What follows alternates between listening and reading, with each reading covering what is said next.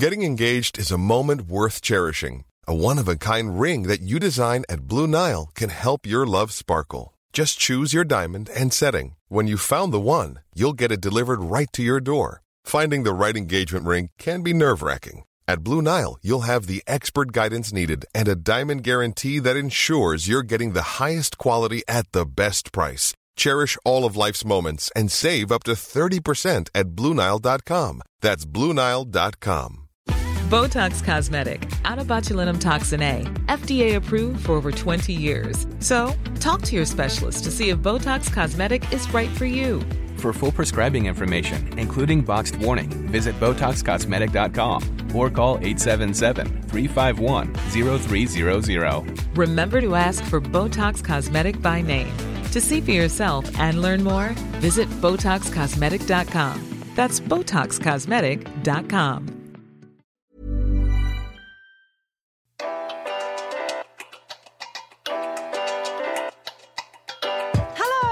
Welcome to another episode of Happy Mum, Happy Baby, the podcast. Today's guest is a midwife who is passionate about birth rights, empowerment, birth trauma, motherhood, politics, race, social justice and white privilege. She's actually, at the start of lockdown, started her own Instagram account where she talks about motherhood and her own experiences. It's called Mixing Up Motherhood, and she's also the mum to a little girl. It's Eileen Morrison. Hello. Hello. How are you? I'm fine. How are you? I'm really good. You actually listen to the podcast. I actually listen to the podcast. I love the podcast. And I said to my mum, I said, I'm going to be speaking to Giovanna from Happy Mum, Happy Baby. And she went, from what? And I went, the Baby Club, Mum. And she went, the Baby Club? I was like, what? Yeah, that's so weird that people even know me from that. I've been at I remember going to the Harvest Festival, and a little girl in the front row just kept turning around and waving at me, and I couldn't work out why. And then it suddenly twigged, the Baby Club. The kids know you. They know you. How are you? This is a very odd time. Lockdown in itself is very bizarre, and obviously recently things have notched up a gear and the world is awakened in many ways, but realising how asleep they are at the same time. How are you? Yeah. So lockdown-wise, the beginning of lockdown was a bit like, what? Like, what am I doing? And then the middle was like, okay, I'm getting used to this. This could be my new normal. Yeah. It could be okay. I don't really mind not socialising with people. It's not so bad. But now we're getting to like this kind of funny end bit. And I'm like, okay, listen. I just need some clarity. Mm-hmm. I just need clarity. I just need to know what's normal, what's not. Can I walk that way in the supermarket? Can I not? Like, is it okay? So it's all a little bit up in the air. And, with different countries doing what they, like, whatever they want, it's more confusing, especially for us, because my husband is actually locked down in Spain and has been since the middle of March. And we're sort of like waiting on sort of tenterhooks. When will he be back? And, Spain is saying yes, England saying no, England saying yes, Spain saying no. And that's just made things a little bit more complex. There are some days where I'm like, I need my husband to come and take this child. Mm-hmm. So it's definitely become more difficult in that sense, with a toddler essentially by myself. Luckily enough, I'm with my parents and they're amazing, and my younger sister. But when you're parenting together, no one has that same responsibility. Like, I could say to my mum, can you watch her? And she can say, actually, no. Whereas if I say to my husband, can you watch her? He can't say no. Yeah. So well, you ask it. It's like a question, but it's not really a question. Yeah. Yeah. I'm sort of like, I've left the room before even waiting for the answer. So how did he end up locked down in Spain? Did it just happen that everyone... Because my aunt lives in Spain and it was just suddenly overnight we're locked down. No. So basically, Omar is Spanish. My husband is Spanish. And we had been living in Spain for a while last year during my maternity leave. And I decided to come back to work. So I came back to England in October. And in that time, he was still working in Spain. So he needed to wrap things up and stuff. And so he was coming every month. And he was visiting for like 2 weeks or a week or whatever. And then he was supposed to come back in March and be here. But he hadn't managed to tie up some things at work and thought, okay, I'll pop back and then I'll come back. That popping back. So the day before lockdown, he was like, no, I'm going to go, but I'll come back. And I was like, you're not going to be able to come back, you know? And he was like, no, I will. It'll be fine. And that morning when he left, I was like, I won't see this guy for a while. Really? And funnily enough, and so, yeah, that was coming up to 3 months ago. He's not due back till the 4th of July, and who knows what will happen with that. So that will be 3.5 months. I can imagine so, as well, yeah. it started off as a bit of like, ah ha ha, you got that, lucky you. And since then, your patience has been waning a bit. Oh, yeah. Every conversation is sort of like, what did you do today? I'm like, well, the same as I bloody did yesterday. So, yeah. But, you know, and then I think, back to your question, when unfortunately George Floyd was murdered, and it brought up a whole lot of issues within sort of the black and white community and the racism that black people are faced with on a daily basis. I think the trauma of having it thrown in your face over and over and over again, the injustices that you're facing as a black person, it's nothing to do with you doing something to someone else. It is literally the colour of your skin. I think that for me, that whole week, I had just had this feeling of just being so tired. And I was sleeping okay, but it was that kind of, and it was a mix of being tired, but just being constantly apprehensive. Like, what is the world for me, for my child, for my siblings, for my parents, for all those people that I hold dear, but also the wider black community. Like, what is this? What is it for us? Like, and you know, I think social media is incredible, but also it was just an overload of, oh yeah, and you're at risk because you're black. Oh yeah, and you're at risk because you're black. Oh yeah, and you're at risk because you're black. And it was like, geez, like if you told me that I was at risk because I was a child, I could say in 10 years' time, well, it's fine because I won't be a child anymore. But I can't change being black. And so that means that the whole world around me needs to change. And that isn't going to happen overnight. Yeah. Or, you know, so yeah, I think it must be very it's been a strange lot. having all those stats and figures, if you like, thrown out constantly to make white people see the situation clearly, because it does feel like there has been this eyes wide type thing that's happening and people are seeing it. So it is that, I guess it's that case of making sure that information is there so that people can't go, oh, there is no issue, because there clearly is. Yeah. But for a black person, that must just be like, I can't see this anymore because that is my reality. And I don't, you know, I know that you have to wake up and see what our lives are and what racism does to us on a daily basis. But at the same time, it's something that I live, and, you know, you must feel very exposing. It is, and it's also just that thing of saying, okay, you've got the stats now. Yeah. You've got the stats, and you've got activists who are willing to spend their time and explain things to you. And yet you're coming to me, who is dealing with their own traumas and their own issues, and you want me to spend the time and explain it to you, and you want to tell me about, oh, but. And I'm telling you, there's no oh, but.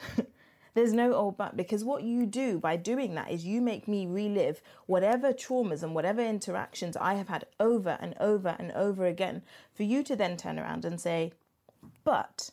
And it's like, no, there's, you know, I can't do it. I can't do it to myself. And it's not just strangers on the internet, because my DMs, like I've had so many people just like coming and be like, oh, but. And I've had to sort of create a boundary in that sense. But it's friends, like friends who I've known for years who are doing the same thing. And I'm saying, please don't do this. Don't do this. Don't use your privilege in that way.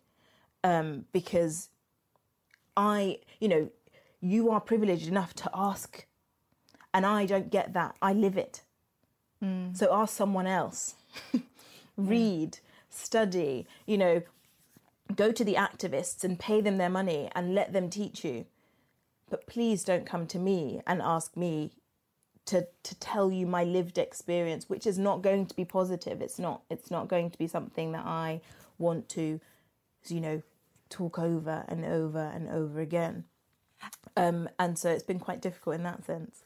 I imagine as well, just because everyone else has woken up doesn't mean that you are ready or want to share.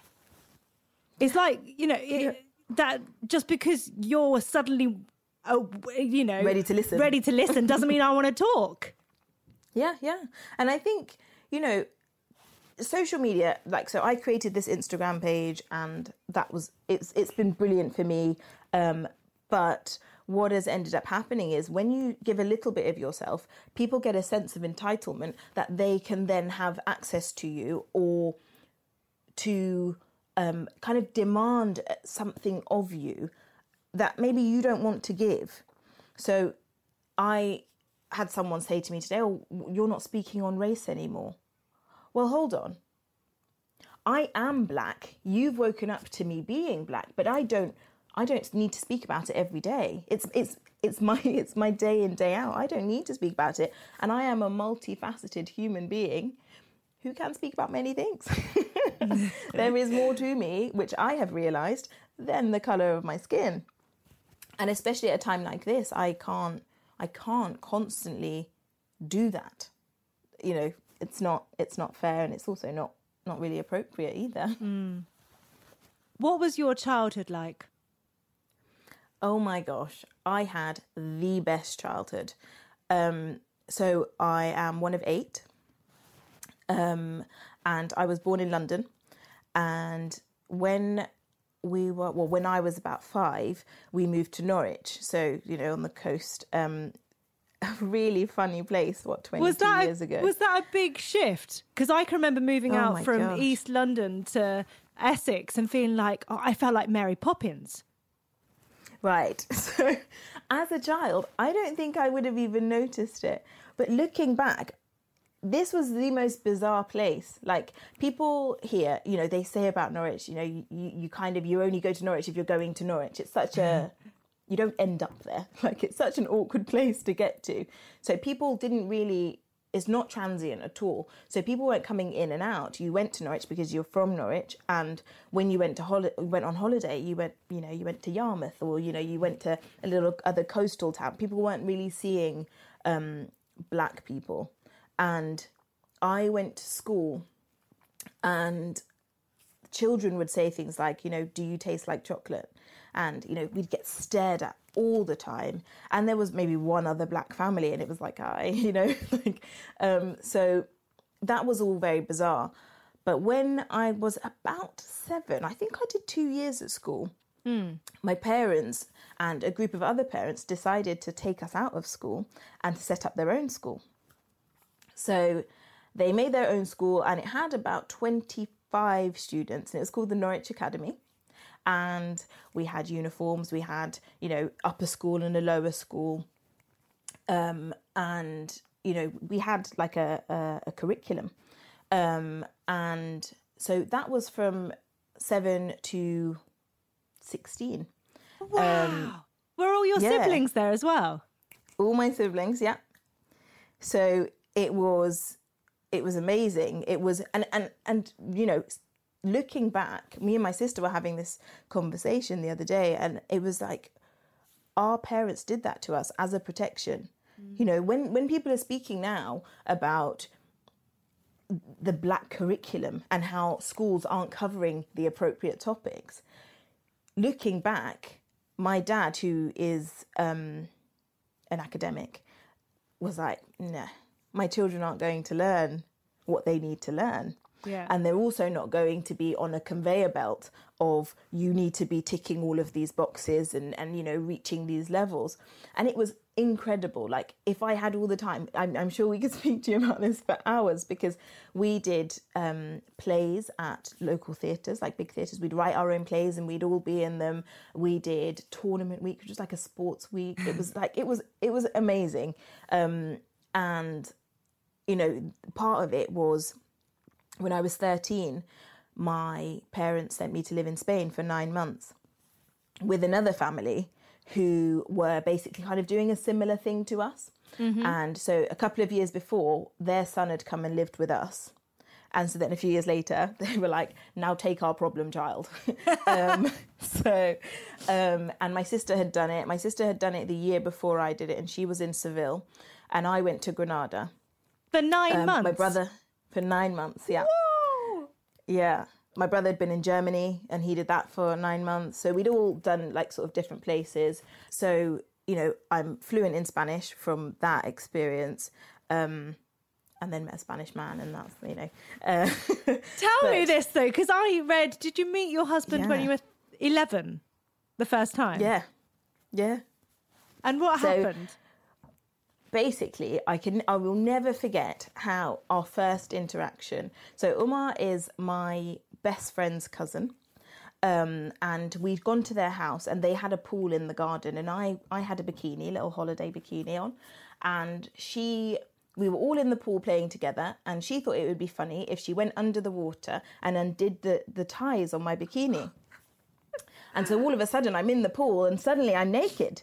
And I mean, it's happened to all of us. Yeah.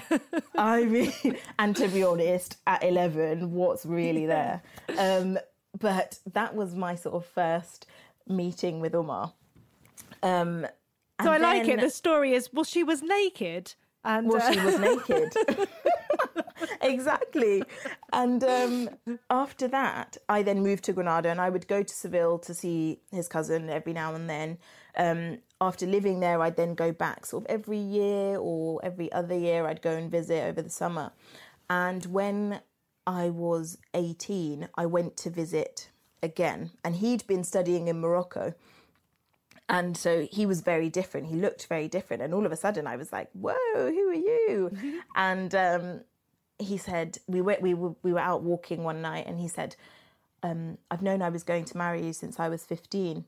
So, you know, what you thinking? And I said, well, I'm not going to marry you, but, you know, this is cute. It's fine. And lo and behold, 3 years later, I only went and married him.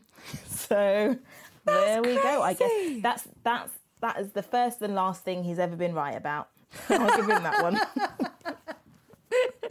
So when you were younger, because obviously you travelled around a lot, and it seems like your family unit were a really tight unit with schooling and everything together as well. When you used to look ahead, what was family life for you as a grown-up, and did you think about yourself as a mum? So family life to me was always close to my mum, close to my siblings. We would all kind of raise our children together. They would basically just be like, we'll leave mum's house for a little bit and then we'll all just come back with our kids. And so I always saw myself as a mother. I didn't necessarily see when it would happen, how many there would be, but I saw motherhood as sort of being like just like an automatic part of my journey, really. Like, it was like, yeah, you know, and then I'll have kids, and then you'll have kids, and we'll all have kids. And, you know, it was kind of like a no-brainer. Yeah.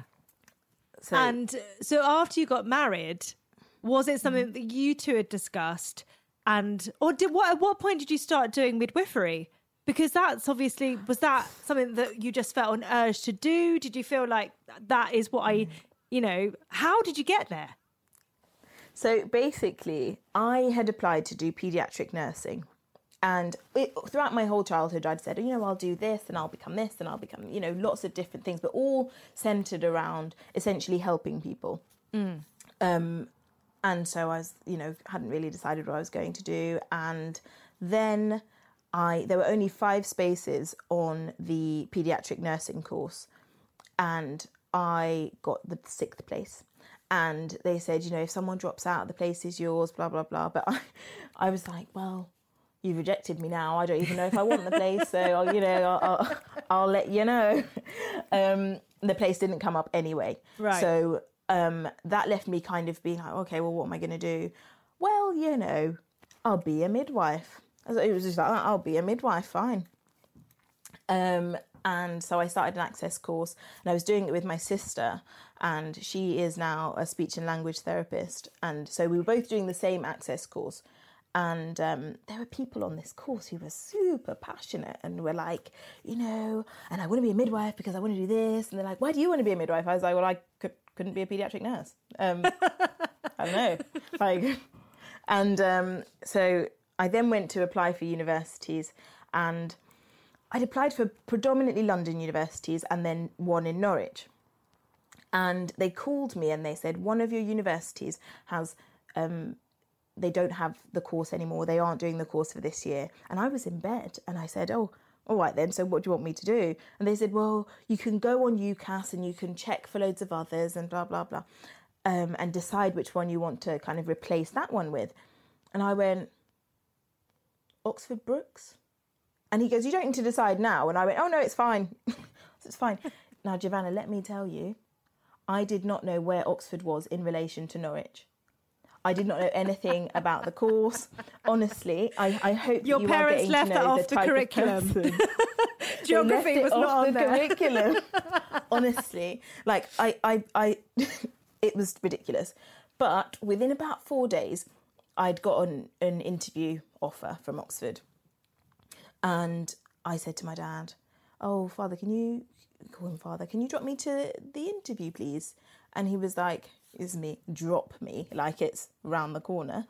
And he said, oh, Eileen, you know, that's a lot, that's a long way. I said, it's not that far. It was 4 hours. And yeah, it's quite far. And now, this is like, I am exposing myself. I am laying myself bare for you. On the way to the interview, he said to me, so, have you looked at any issues in midwifery at the moment? Any issues in maternity? And I went, oh no, maybe I should do that. So, I did that. Had a quick Google, whatever. Got to the interview. And one of the first questions they asked me were, are there any issues in midwifery at the moment? And I went, well, let me tell you. Oh my gosh! On my mind. So I was ready, you know, told them everything. And that following day, they called me and they offered me a place. And I was like, oh, great. Well, that's fine. I guess I'll just go.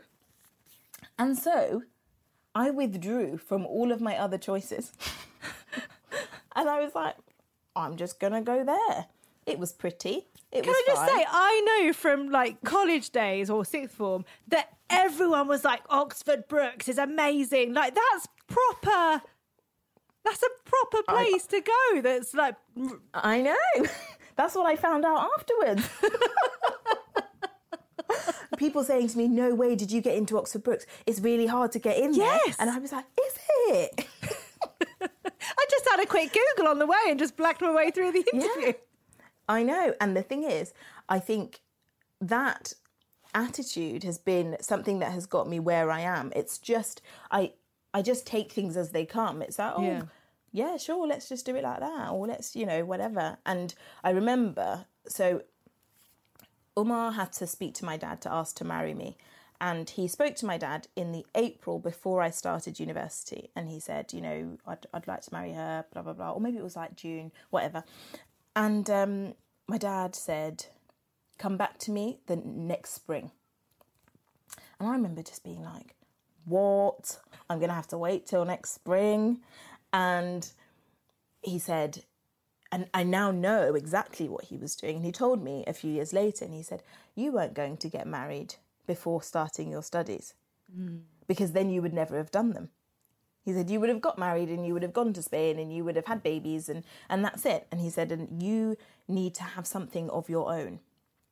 Now, that is a lesson that I will always teach my own children And I tell people around me, younger people, you know, who probably don't want to hear it because they can't see the importance of it.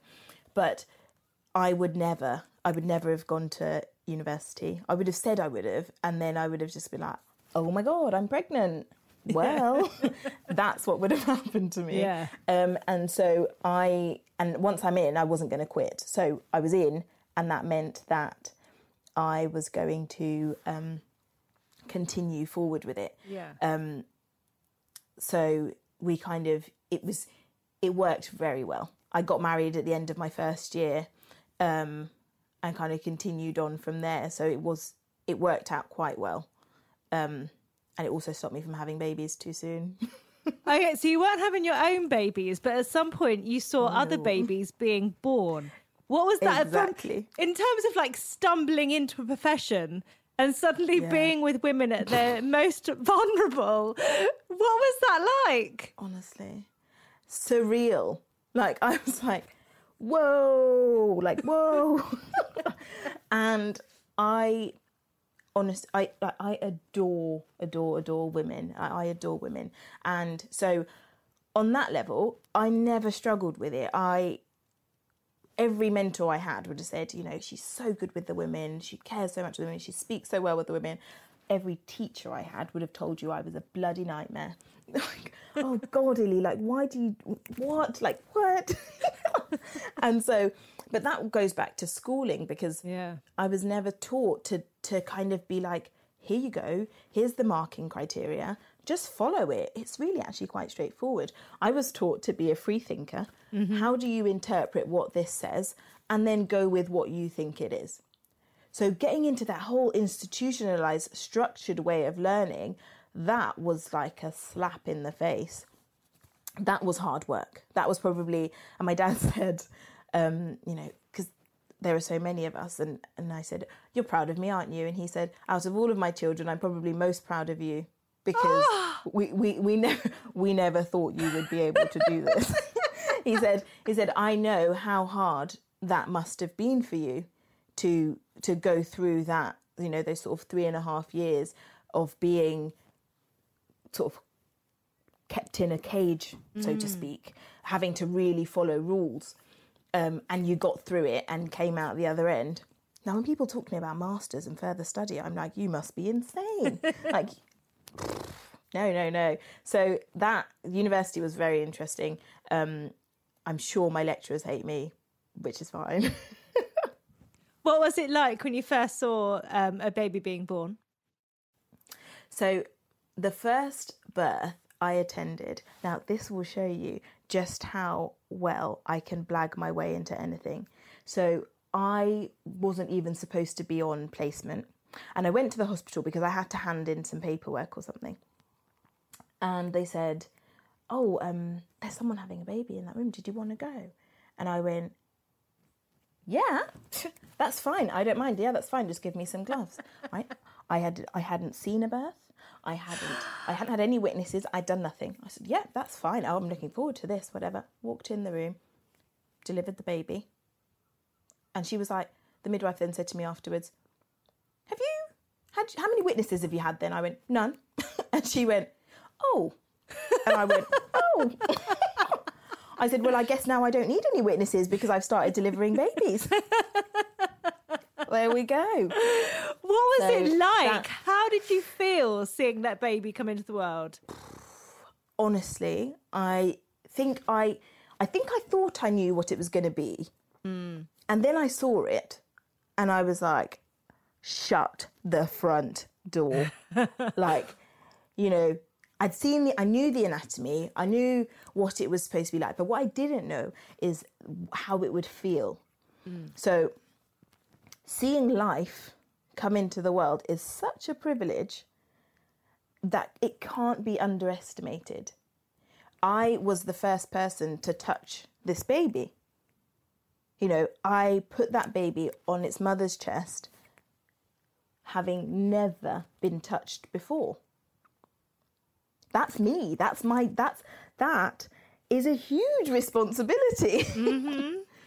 And the ultimate privilege. And I think it never gets old. I think I would just cry every single time. Yeah, like that kind of, every time. There is not a time when I have not had that kind of spine-tingling feeling of this is life, ever. And that is so humbling. Like, I can never express gratitude to women who entrust me to do that. Yeah. So that's sort of how birth makes me feel. So how did it make... Do you know what? I think any woman who's given birth or is about to give birth or even thinking about it in the future, I just think hearing your words, it's just so lovely that you even think of it in that way. Because I think for me, every midwife I've had in my different labours, they've been such an important part of what happens and how it goes. And, you know, sometimes I've zoned out and I hear their voice and I've seen one of my friend's mum. And it's very odd how your head goes to different places. But I've always felt very lucky to feel so comfortable with those women who I just entrust with me at my most vulnerable. Yeah. Yeah. And it's giving that the respect it deserves. And part of giving it the respect it deserves is taking yourself out of the equation. However you feel about your day, about your life, about that person, you have to. And it takes time. That is not something, like, I'm not going to tell you that my first birth was like that. It's something that I think I've still got to learn, you know, but you can only try. And so you say, right, well, this isn't me. What I do at this one moment, because I could go from your room to another room to another room, but what I do in your room right now will affect you for the rest of your life. And knowing that that's what your role is in someone's life will change your attitude 100%. Now, if you approach it like, oh, it's a job, midwifery will never, ever be just a job. It can't. So when you say, right, fine, I am vital in this woman's experience, not because I'm important to me, but because I'm important to her, it changes everything. Your whole approach will change. You will walk into that room and you will say, right now, you are everything.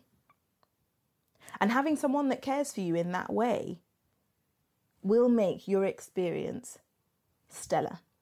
And it does not matter the outcome. It doesn't matter mode of birth. At that point, that doesn't matter anymore. So you could say, oh man, like I really wanted a hypnobirth, home birth, whatever. And I ended up with a cesarean section, but I was at the center of what happened in my experience. I'm empowered. If you have the opposite, it can be disastrous. Yeah. So I don't underestimate my role. I don't underestimate my privilege. I'm very fortunate.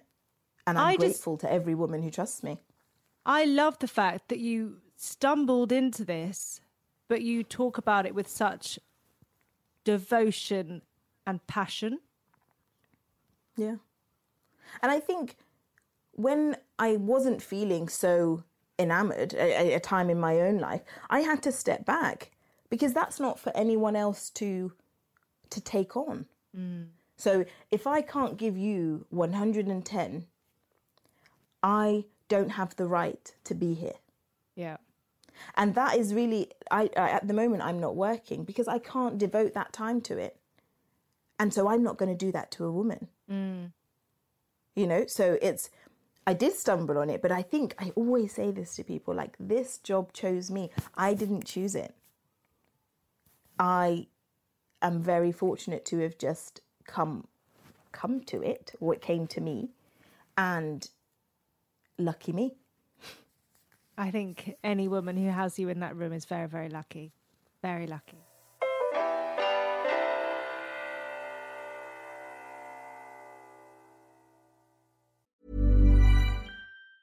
Say hello to a new era of mental health care.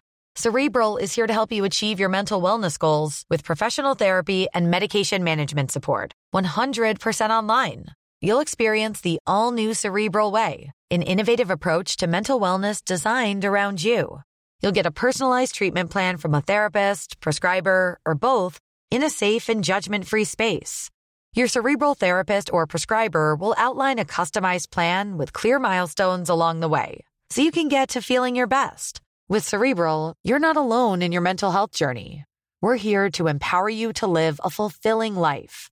So take that first step towards a brighter future and sign up today at Cerebral.com/podcast and use code ACAST to get 15% off your first month. Offer only valid on monthly plans. Other exclusions may apply. Offer ends July 31st, 2024. See site for details. Ready to pop the question? The jewelers at BlueNile.com have got sparkle down to a science with beautiful lab-grown diamonds worthy of your most brilliant moments. Their lab-grown diamonds are independently graded and guaranteed identical to natural diamonds, and they're ready to ship to your door. Go to BlueNile.com and use promo code LISTEN to get $50 off your purchase of $500 or more. That's code LISTEN at BlueNile.com for $50 off. BlueNile.com, code LISTEN.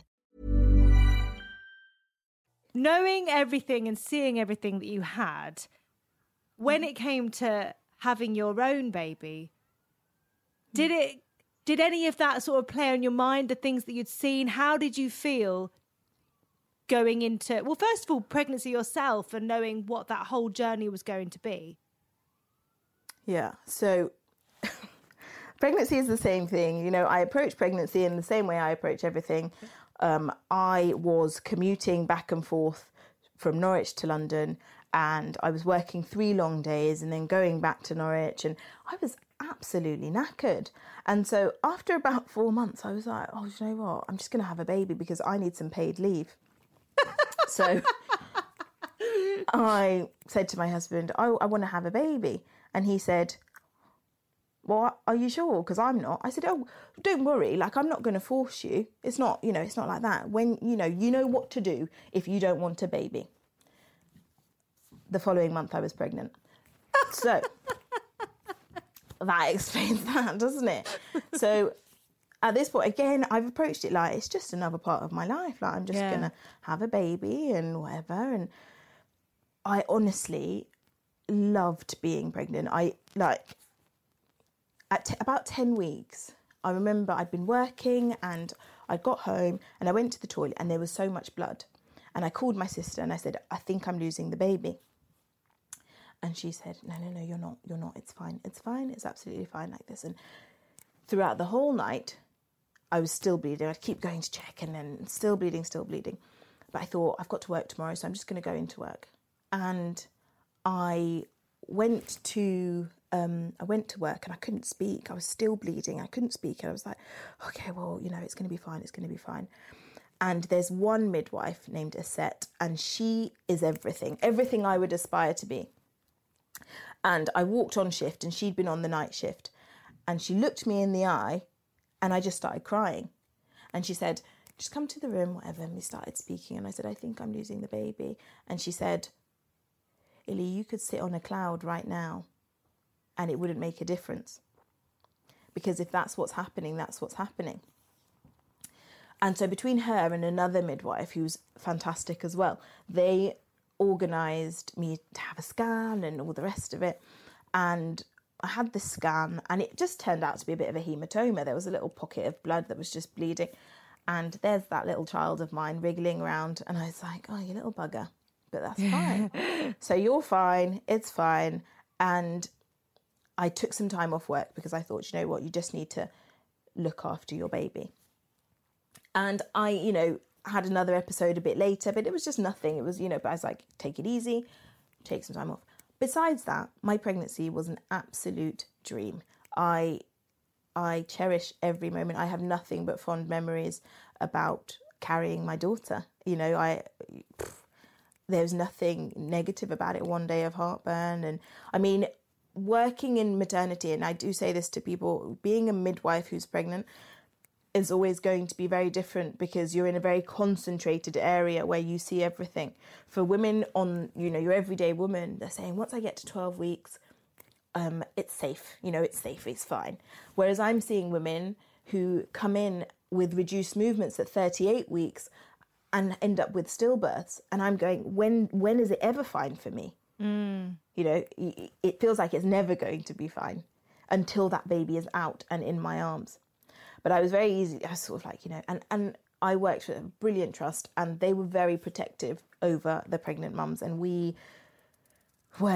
dealt with sort of, you know, everything's fine, you're low risk. They were, you know, brilliant.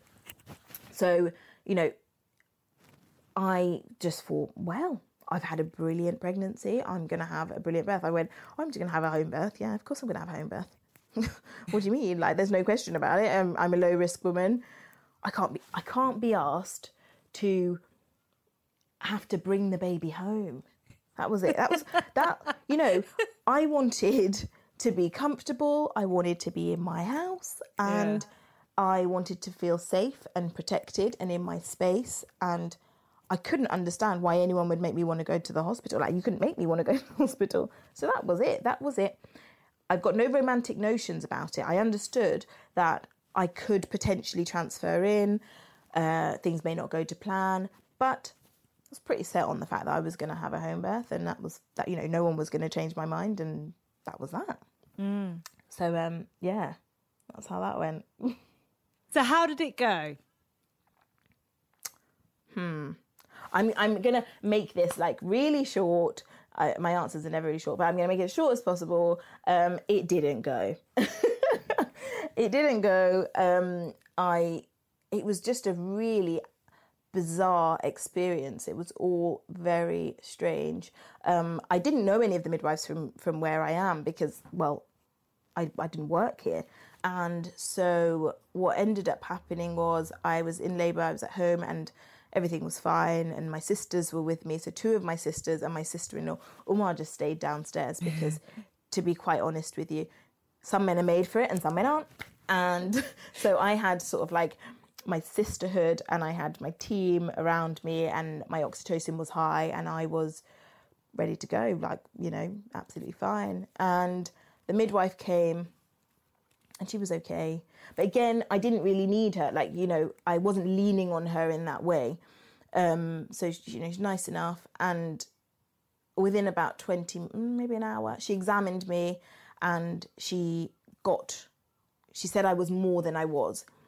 And these small things make a big difference. So already, it wasn't that my trust in her was gone, but it was like, okay, fine. But that's okay. We all make mistakes. How did you know that she wasn't reading it correctly at that point? She told me. So she said, she went, "You're 7 centimetres." Before coming out of the cervix, she told me this. And then she said, "Oh, no, wait, you're 4. There's a very big difference between 7 and 4. Yeah. But, you know, fine. It is what it is. As long as I'm not 2, it's absolutely fine. And then I thought, okay, let's just keep powering on. It's fine. And then I'm in the pool, and I'm sort of really back in the zone. Like, I'm going to get myself to, like, the next 6 centimetres, I'm going to do it. And she says to me, "Oh, I'm sorry. I've just been sick in your toilet. I'm going to have to leave." And I was like, oh. And my sister always tells this story. She says, "You were so nice. I've never seen you be so nice." And she said, "You said to her, 'Are you okay?'" And I'm thinking, God, I must have been thinking, what the bloody hell?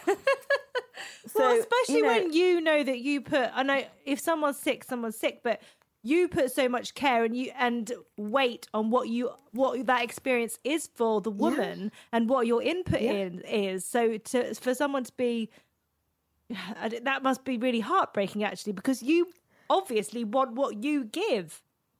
Yeah. And I remember thinking, but did you not know that you weren't feeling great before coming?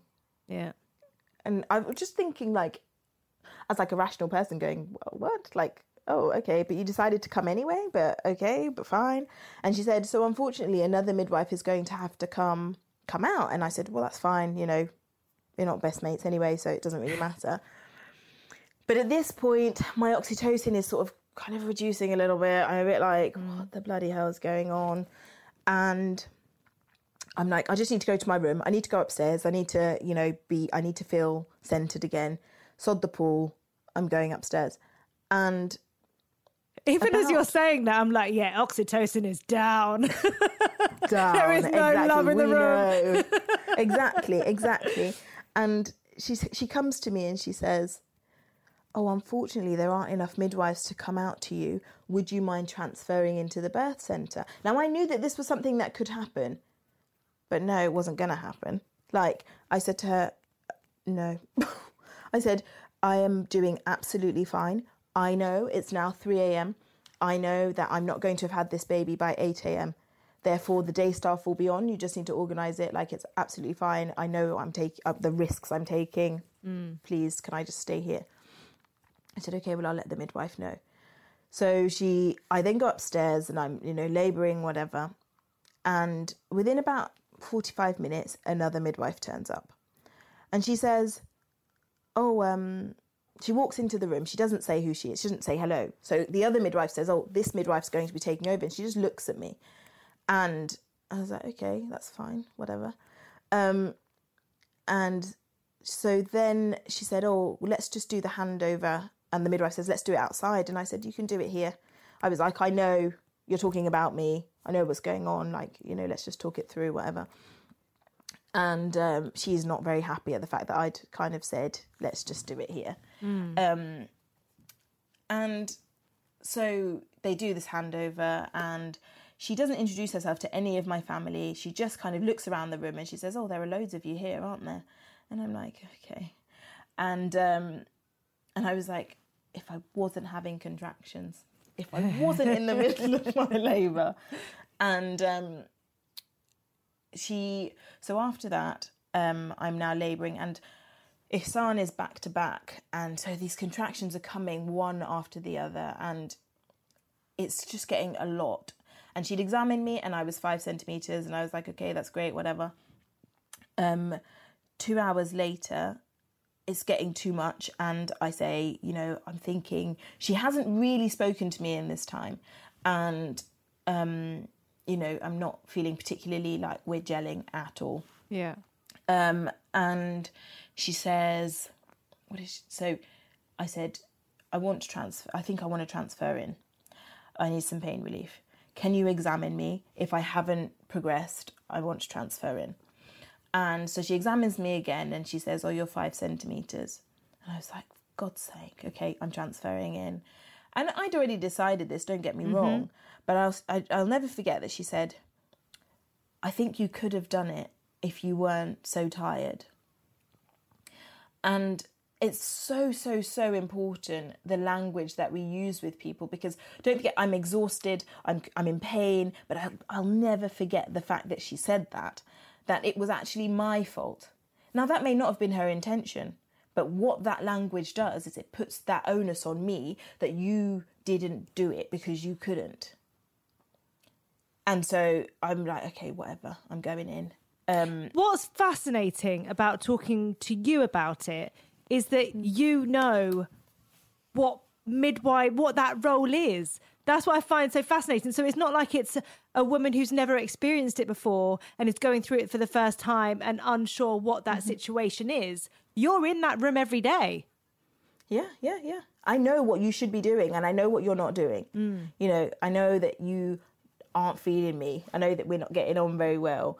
And I know that you're not doing anything to change that. And that was what made a difference, because I have gone into rooms where I'm like, oh man, like we're not gelling, but I'm going to try and make this different. And sometimes it works, sometimes it doesn't. There are going to be some people that you just don't connect with, but your job is the same and your attitude has to remain the same. You read the room and you say, I know what's needed of me. And maybe that's what she was doing. I don't know. So I transfer in and she's coming behind me in her car and I get to the room and I'm introduced to another midwife who's really nice, fine. And she comes in my room and she says, oh, well, I'll just leave you here now. My shift is finished.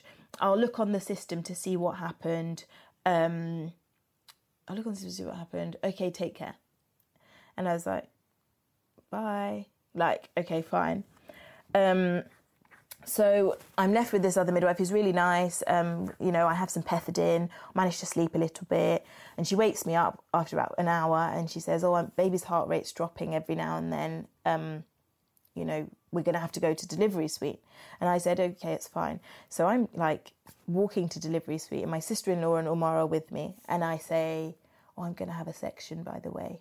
And she goes, you've got this, like this. And she's really trying to lift me. And I'm just going, no, I'm not giving up. I'm just telling you. I've seen this series of events before. I'm just telling you. And I get to the delivery suite and I'm lying there and a doctor comes in. And she says to me, hi, I'm so-and-so. Your waters have been broken for 8 hours. You're not progressing. So you need to have the hormone drip. And I'm thinking, no, I don't. And I said to her, I'm not having the hormone drip. And she said, that's my advice. I said, I know that's your advice, but I'm going to decline it because I haven't had enough time. You are all in my space. I'm not mobilising. And also her heart rate is dipping. We don't need to put any more pressure on her right now. And she's really annoyed. She walks out and it's a bit of a strop. And I was like, I just don't care. And she then comes back and she says, well, you've got another 4 hours. And then I was like, and I remember thinking to myself, I'm not going to be pregnant in 4 hours, so whatever. And I said to her, yeah, you can do what you want, it's fine. And so she goes out. And so now I'm a write-off. She doesn't like me anymore. That's fine. I don't care. But within about 10 minutes, Ihsan's heart rate starts dropping and the midwife says, it's been down for a minute. I'm going to ring the buzzer. Lots of people are going to come in there. I said, I know, it's fine. Yep, it's fine. Ring the buzzer. So they come in and the doctor says, Category 1 section. And that's under general anaesthetic. And I said, no. I was like, I'm not going to be asleep. I'm not doing that. And I said, her heart rate is going to come back up. And we can make a decision. Then he's like, everyone get her ready. And there's someone who's putting a cannula in my arm and there's blood going everywhere and there are people everywhere. And I'm like, I'm not going to sleep. Just give her a second. It will recover. It will recover. Within 2 more minutes, her heart rate comes back up to normal. And he says, fine, we'll downgrade to a category 2 section, which is where Umar could come with me and I'm awake. And I said, yeah, we will. I was like, yeah, that's fine.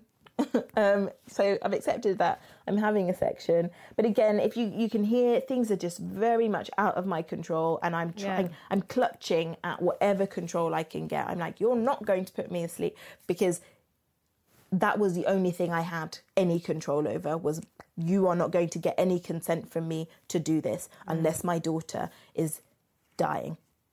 That's it. So I went into theatre and it took the anaesthetist like 5 attempts to put the spinal in my back. And I'm just like, what is going on? And all of these things, they seem small, but they're huge. And I'm lying on the table and I'm just sort of chatting to Umar and I get this smell of burning flesh. And I said, what is that smell? Have you started? And he said, yeah, we started 5 minutes ago. And I'm like, what?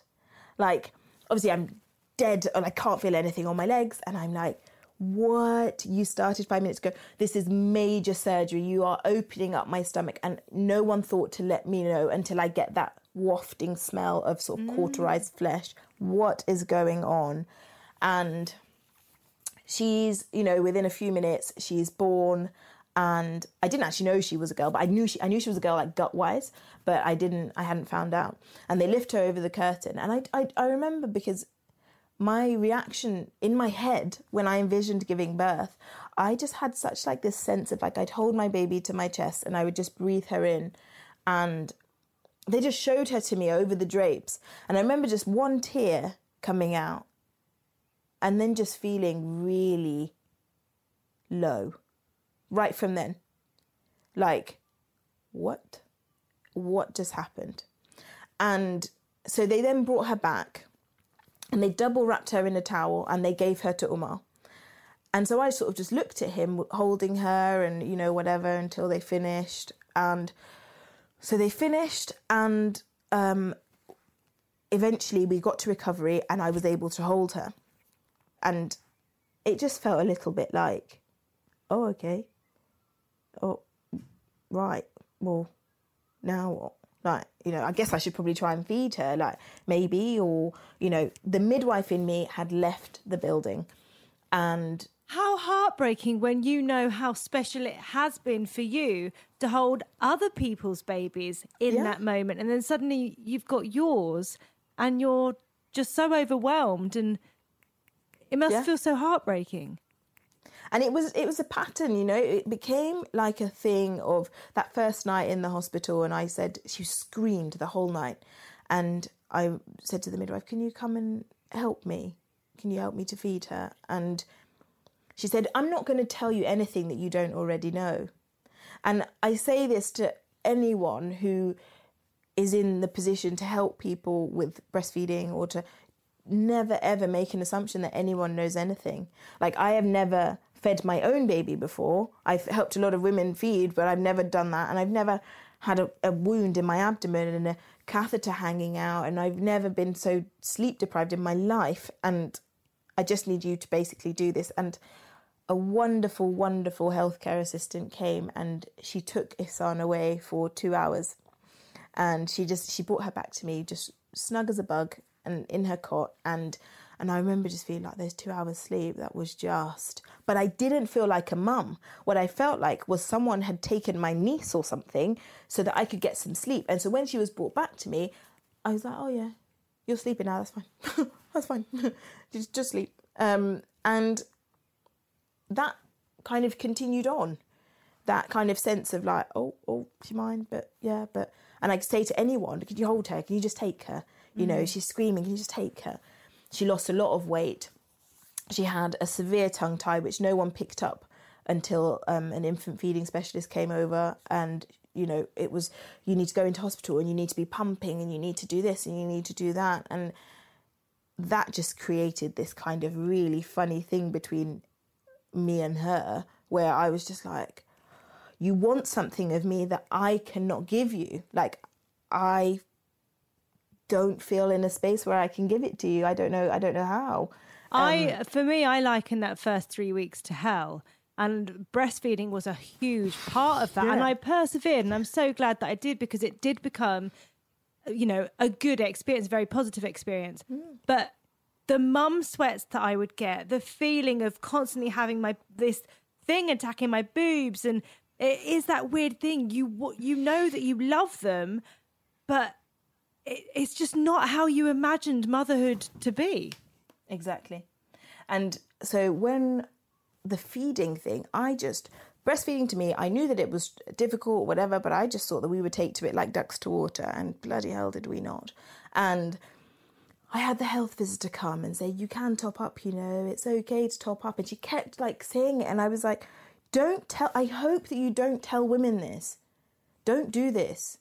We know in the middle of the night, we know that we can give formula and we really, really want to. But support us in the fact that we are pumping, feeding, topping up, doing all the rest of it because we want to breastfeed and we trust in our ability to do so.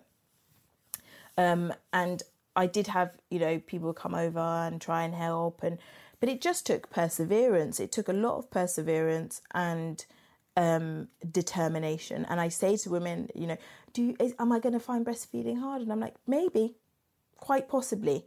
And you have to make a decision yourself as to whether or not you want to persevere. And it is okay if you don't. Yeah. But it will take that perseverance. It doesn't make you any less of a mother, any less of a woman, or any weaker.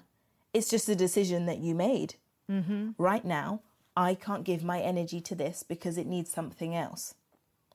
For me, so Happy Mum Happy Baby literally came from this. I was 6 weeks in and I was on the phone to my friend crying and just being like, it's just so hard.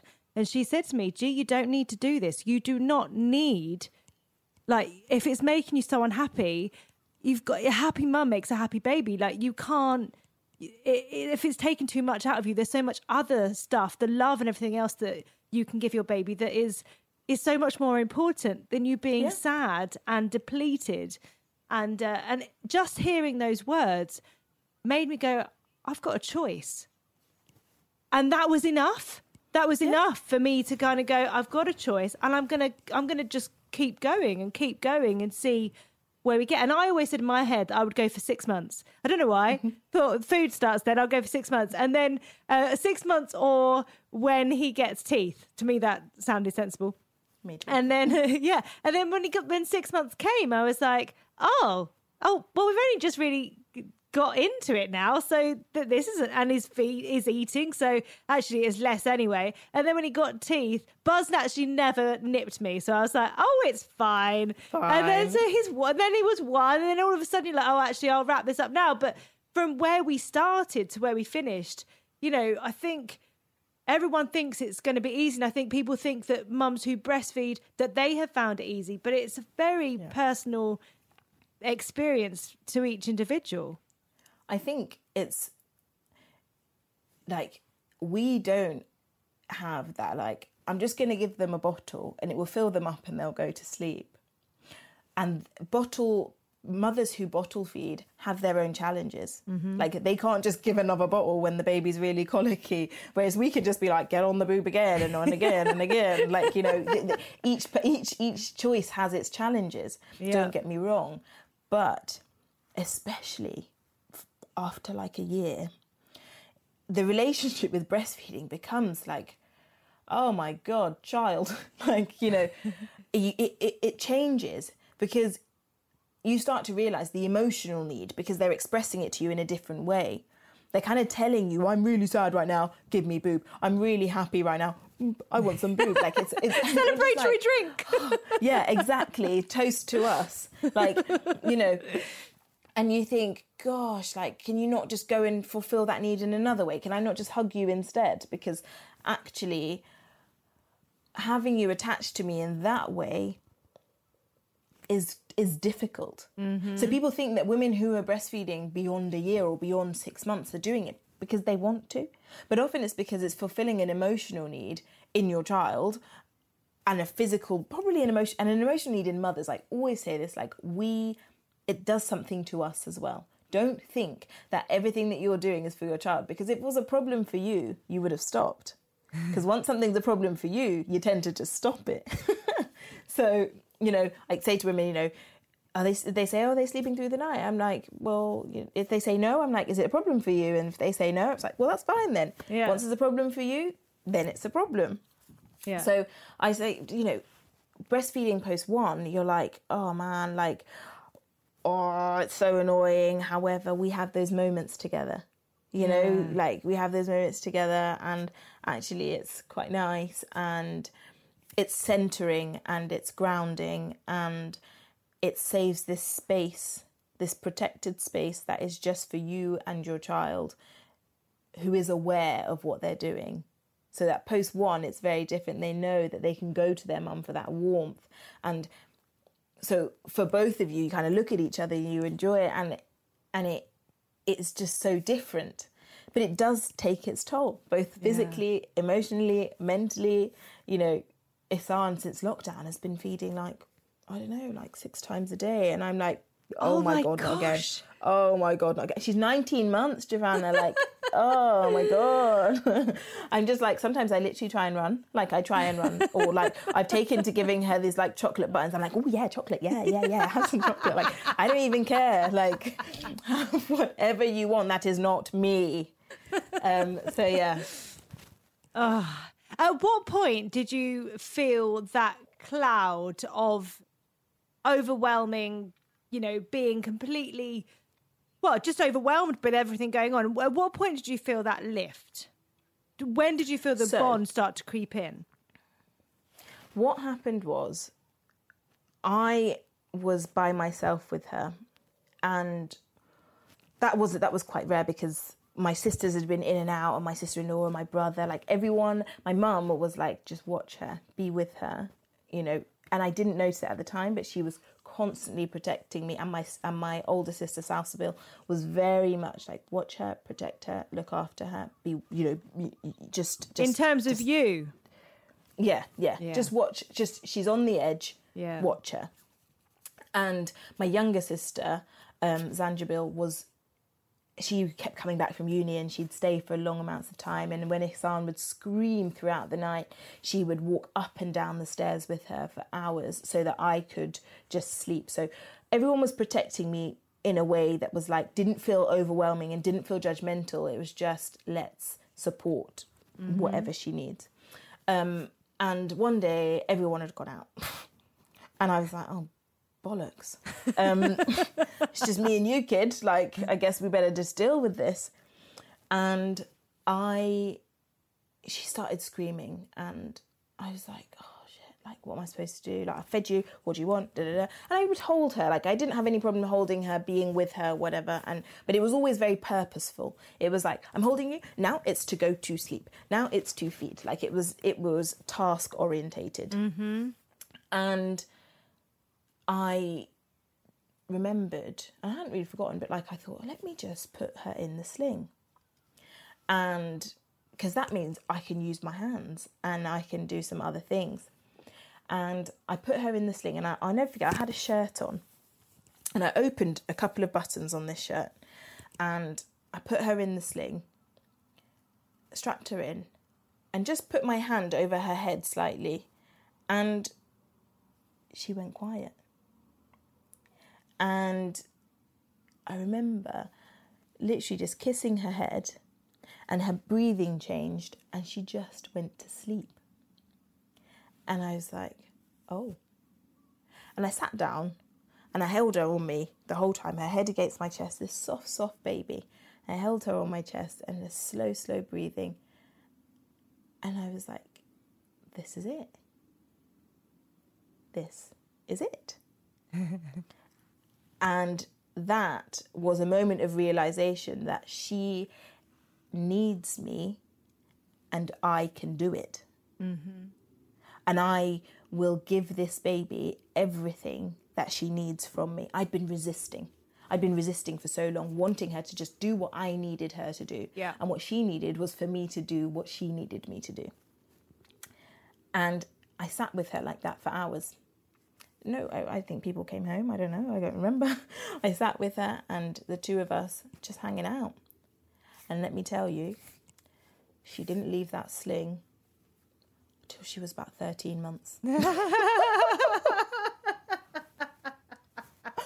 it was like the best but worst thing ever. Like, she fed in the sling, she slept in the sling, she played in the sling, like everything was the sling. I have huge boobs and it was brilliant because I was able to just kind of like hoik out her breast and she was able to feed. Like, honestly, I'd be in Zara and my sister would say, Eileen, your breast is out. And I'm like, oh, I can't even feel anything anymore.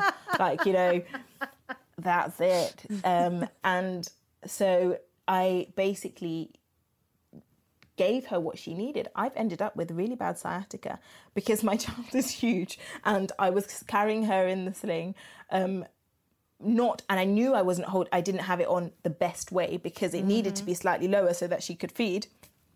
And that meant that basically I was willing to do it. It didn't matter. And people would say to me, when are you going to stop carrying that child? When are you going to take out the push? When are you going to take out your pushchair? I bought a bugaboo. I was all geared up and I don't even know where the bloody thing is. Like, you know, we didn't use it because she was a sling baby. She needed to be close to her mum. And I was willing to give that to her. And it was magical. Like, I look back at that time with nothing but absolute fondness. And extremely proud of myself. And I say this to people who've been through trauma or who have been through a difficult time. Never, ever be afraid to give yourself the credit that you are due. It is not the moment where you need to be humble and, no, you did that. You overcame that. You persevered and you had the patience and you had the love and you had the power to overcome anything that was against you and give your child exactly what they needed. And so you need a pat on the back for that, and diamonds and a car and a house and lots of other things. Just like you do for going through lockdown without your husband around. Exactly. Was there a point where you processed your labour? Did you feel like you had to sort of sit with it and work your way through it and kind of just almost forgive and come to a peace with everything and how it turned out? Because I think we all go in with an expectation. Yeah. So post-birth, I was like, well, that was a bit of a shit show, but it's fine. I'm like, I don't know if you sort of picked up, I'm very like, oh, it's fine, move on, it's fine. I just like that's sort of how I approach everything, and I am being like, you know, it doesn't matter. And I'd tell the story, and I'd laugh with people. I'd be like, yeah, she said she was sick, and yeah, she was a bit of an idiot, and you know, it's fine. But each time that was like chipping away at this part of me that I knew was not fine. I knew it, but I was like, if I show it, I'm weaker. If I show it, people won't get it, because it's not trauma in explicit terms of like, I lost loads of blood and I nearly died. It is not that type of trauma. So people will just think that I'm just being over the top. And so for a very long time, I didn't really speak about it in those terms, in trauma terms, until I got back to work and I was assisting in a cesarean section, and I got that smell again. And I stood there absolutely paralysed. And I couldn't move. I saw myself on that table. It was so triggering that I couldn't do anything. Because I could only explain it as like an out-of-body experience. And that began the process of, right, well, something wasn't right there. There's something that you haven't visited. And you should probably unpick it a little bit. And so that changed how I would then approach speaking about my birth. And it also brought back memories of certain events that I didn't remember, you know, and that happened there, didn't it? And why was that? And, you know, it took away the sense of failure, which I hadn't been able to shake. As much as Ihsan and I were great again, I was like, but why couldn't I do it? So it then started to unpick that. I didn't fail. That wasn't me. Yeah. And it was okay to blame the people whose fault it was. Mm-hmm. Because we're taught, like, you know, everything happens for a reason. Da, da, da, da. But some of those things didn't need to happen. And they did. Yeah. And so it meant that those people had to be held accountable for their part in what happened to me. And I didn't have to be nice about it anymore. And I could be very honest about what their actions did. And it was very cathartic because it kind of led to forgiveness, not forgetfulness. So I started that whole process after being back at work and kind of saying, right, well, how do we kind of deal with this? What were the issues? And I think a lot of it led to me creating this Instagram page of just being very open about my life. And I think my husband didn't know. I hadn't spoken to him about it. And it's funny because people will say, you know, I told my husband. I didn't feel like it was something I needed to do. And all of this has become this whole process of offloading and unpicking and dealing with it. Over the last, I'd say, probably about 6 months.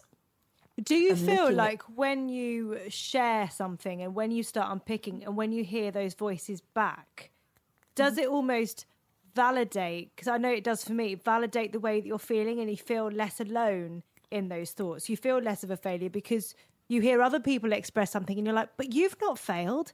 So you realise that if they've not failed, then neither have you.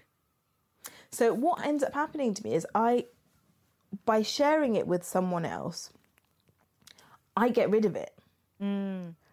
Like, I honestly say it's out there now, it's gone. I feel free in, like, just with a load of strangers on the internet. It's freeing. It's like I'm being open and I'm being honest, and I've dropped it out there. And I don't feel bad because it's not like speaking to my husband or my mum who may want to fix how I feel. It's okay. I can deal with that. I don't need it to be fixed, but I need it to be gone. I need to be free of it being inside me, and it needs to be out somewhere else. And as a result, I'm then able to help other people. And that puts me back in the midwife role. Yeah. I don't want to be a victim. I want to help you. So by me sharing that part of me, I'm able to help you. And that's what I love doing. If I can help you to feel liberated and to feel free, then I'll do that 1,000 times. I will tell my story over and over and over again if it helps you to feel that you are as incredible as you are. How has going through labour and becoming a mum affected you as a midwife? I am super grateful for the midwives that I had, who have made me 10 times better. Their failure has helped me and has shaped me into the midwife that I always wanted to be. So I'm on this path now to becoming who I want to be, to becoming the person that is inside of me the whole time, that without this experience may have taken a lot longer. So now I approach labour in a very different way. I'm like, let's do this. How does this woman need to be empowered? Not does she need to be empowered, but how can I make this experience so that she feels on top of the world? Because I didn't feel that.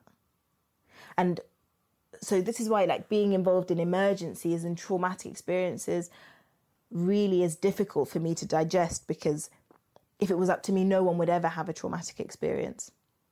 These things do happen. And anyone who is in my care from here on out, it is always my aim going in to ensure that you come away feeling like you're the shit. You know, you are incredible. I don't care if it's your first baby or your 10th.